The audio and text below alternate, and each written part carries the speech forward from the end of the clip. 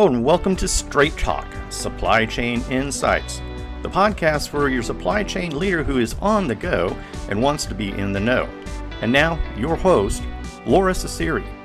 In preparation for the Supply Chain Insights Global Summit, we do a digital showcase where we ask technologists to give us their insights on what does Supply Chain 2030 look like and how do we prepare. Today, I am talking to Jeff Metersky. Now, I've known Jeff for probably 15 years. We've been in the same space for a long time. And Jeff is one of the resources I turn to when I have questions about network design or optimization. And so he's a great resource. I encourage you to talk to him when you're at the coffee pot or online. But Jeff now works for OptiLogic, and OptiLogic is doing work on simulation. And one of the speakers at the conference has actually been working with Jeff. So Jeff, welcome. Tell the group a little bit about yourself. Yeah, thanks, Laura. And I'm not sure if it's 15 years or 20, but it's been a long time. So I've been in the supply chain space now going on past 35 years. My background is in industry. So I started out in industry in GM and IBM. Been in a variety of different consulting companies, including one I co-founded in Chainalytics, and a variety of different software companies, including at the time what was I2 Technologies, executive there, executive at LlamaSoft, and now the strategist basically at OptiLogic. And I've been focused, most of that entire career has been on supply chain design. So whether it's network design, supply chain design, but physically designing the supply chains, the infrastructure of supply chains, the modes that are being used, locations, flows, and the policies that actually govern the running and operations of those supply chains. So, Jeff, many people don't know who OptiLogic is. It's new. So tell the group a little bit about OptiLogic and what your mission is. Yeah, so OptiLogic has kind of been under the radar now for several years. It originally started with the philosophy of building kind of a generic platform to support decision science activities in the cloud, right? So hyper scalability in the cloud, not domain specific. We made a pivot about 2 years ago based on what we perceived as the needs in the market to actually focus our energy on a specific solution area, being supply chain design. And so we are bringing to market, we are focused on supply chain design solutions, being a combination of technology and services to focus on the design market and to bring offerings that combine together technologies of optimization, simulation, and risk rating all together so that customers and companies could do a much better job of evaluating their supply chain designs. Now, you and I have talked about simulation a lot, but people confuse what if optimization with discrete event simulation. Can you just talk quickly about the difference? Yeah, so optimization in and of itself as a technology is actually prescriptive, right? It's saying in a set of conditions, right, that I have that I'm evaluating for any given input scenario, tell me what's the best to do based on an objective function, whatever that might be. And typically that objective function is minimizing cost. Occasionally companies are looking at maximizing profit. Simulation is actually looking at the detailed business logic of how supply chains run and operate. And it's testing the policies and the structure that's given to it. So instead of trying to tell you what should be the changes you make in any given scenario, it is evaluating the operational level detail, policies, and logic as first phase. The second phase of what it does that optimization technology, at least in our space, doesn't do at all, is understand variability. And so when I actually have the variability aspects on my supply, demand, my transportation, I can't understand in optimization how the network will perform. I don't understand what will happen from a service level perspective, from an order fulfillment customer perspective. And so when I combine the two of them together, I can get a prescriptive answer that I can then go test in the simulation environment, bringing in all that additional variability, complexity, and logic to truly understand performance before I then go implement my design change.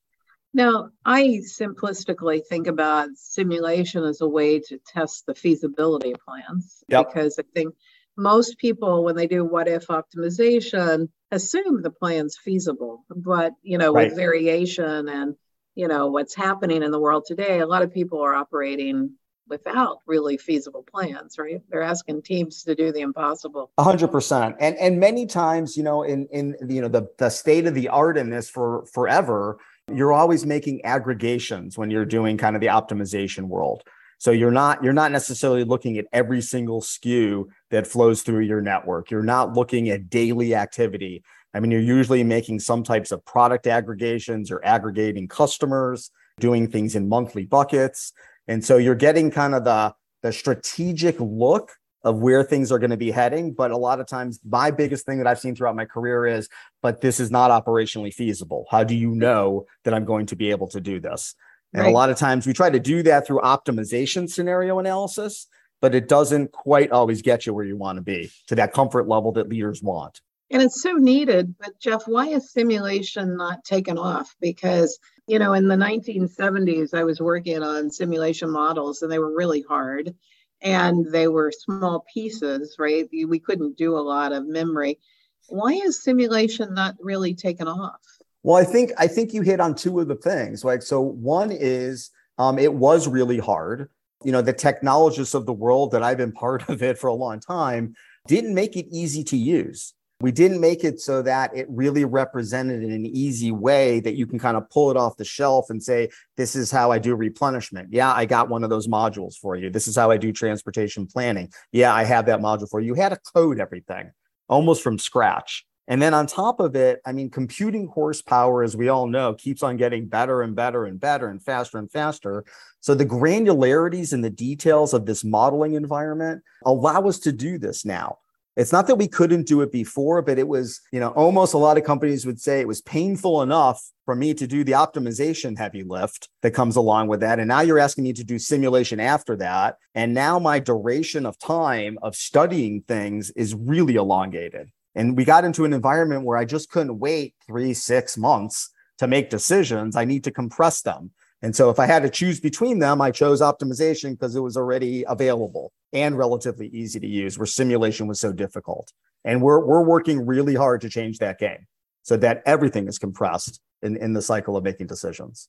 So a lot of the people that you're working with at OptiLogic have been in this space for years, right? I mean, Don Hicks and a lot of the people that you worked with at Lamasoft. So right. We expect great things from you, Jeff. And we expect great things as well. We expect to deliver on that, Laura. I don't want to disappoint you.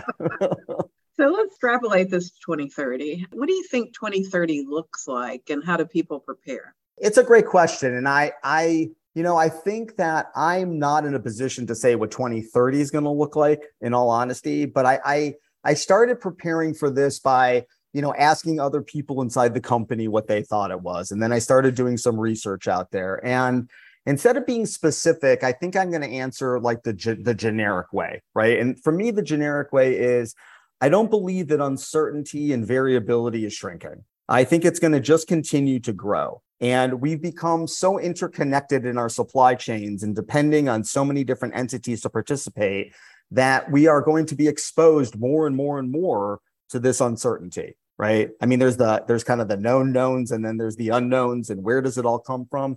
I don't think that's getting any better. In fact, throughout my career, I just think it's gotten worse and worse and worse, or bigger and bigger. I shouldn't say worse. That's not the right way of saying it. I think in 2030, by the time we get there from where we act in the world, decision-making is going to be accelerated, right? We're going to be able to make some of these decisions that we've always classically put in these buckets of strategic and tactical and operational. They're getting blurred, and they're just going to get more and more blurred. We're going to be able to respond and act much faster. We believe, when we look at us in 2030, that we're at a point now where it doesn't require such massive expertise to model supply chains, that the expertise that we've all gathered over all these years is actually embedded in the technology. And so we see a future where the ability to answer questions about your design is not done by the modelers, it's done by the leaders of the company. So they don't have to worry. Like, it's almost like an expert system interrogation of what are you looking for? What do you want to do? Okay, here's a model design. Here's some of my external data. Does that help you out? Add your internal data. But we've got to really compress and shorten this cycle that it takes to make decisions and elevate it up to those individuals that really are influencing the decision making and understand what's going on.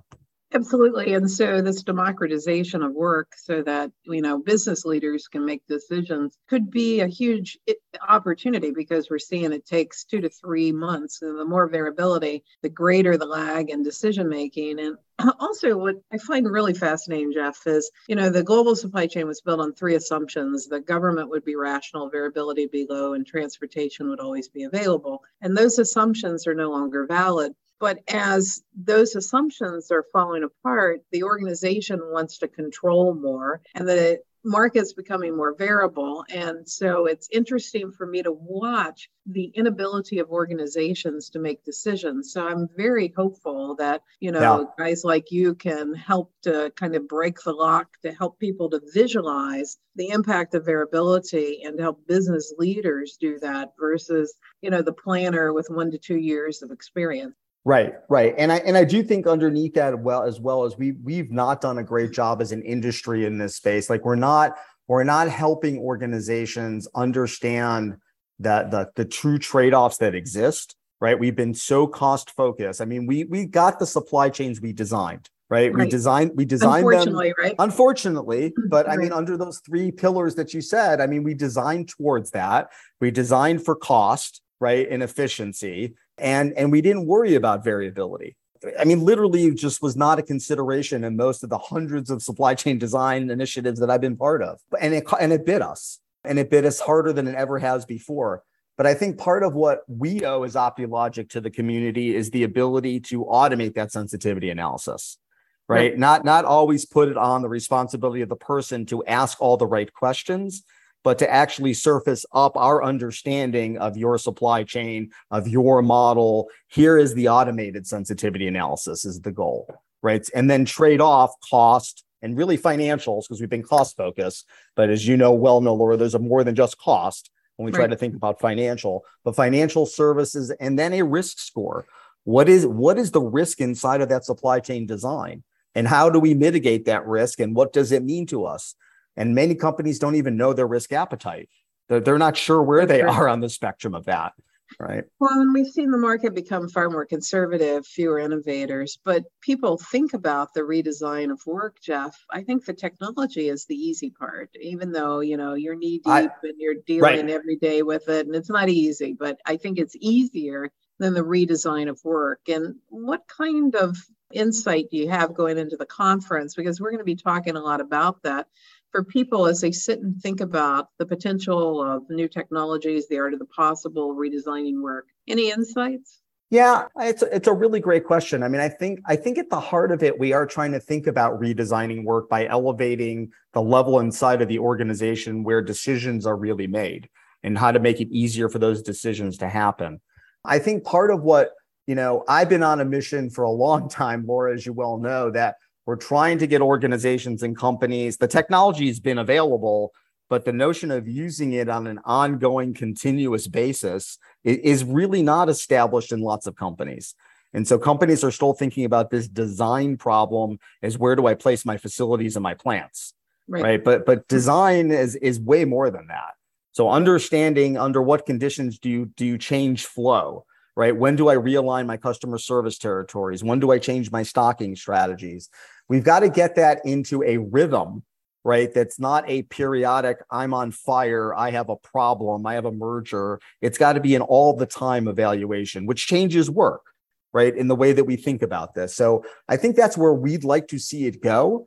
And part of that is from a technologist perspective, we have to make this thing super easy to use, incredibly insightful, and really fast and scalable in order to bring that into the world. It's not a 3, 6, 9 month project that people always think about when they hear supply chain design. Well, it's not a project, but the other thing that I think is important is supply chain leaders fight fires, right? Then we might as well hire the Dalmatians and get the fire trucks, because if they're not fighting fires, they don't feel rewarded. So as we think about the redesign of work and we look at opportunities, we've got to really kind of quell that, firefighting kind of mentality and look at how do we have supply chain to go from the customer, supplier. And one of the other issues, I think, is over the last decade, we have defined supply chain more narrowly. In the 1980s, we had a wider definition of supply chain in most organizations than they do today, because the implementation of technology, we got CRM, we got SRM, and then supply chain became more distribution inventory. A lot of people struggle with holistic processes. Right. But right. Jeff, I look forward to seeing you at the conference. Any last words of wisdom? No, I do as well. I'm looking forward to being with you, Laura. I mean, I've been to lots of these with you and always enjoy the dialogue and conversation, and just, hope that we can make a difference by being at the conference and in general. So I really appreciate the opportunity to speak with you here. Okay, well, thank you. And so we'll see you then. Sounds great. Thanks, Laura.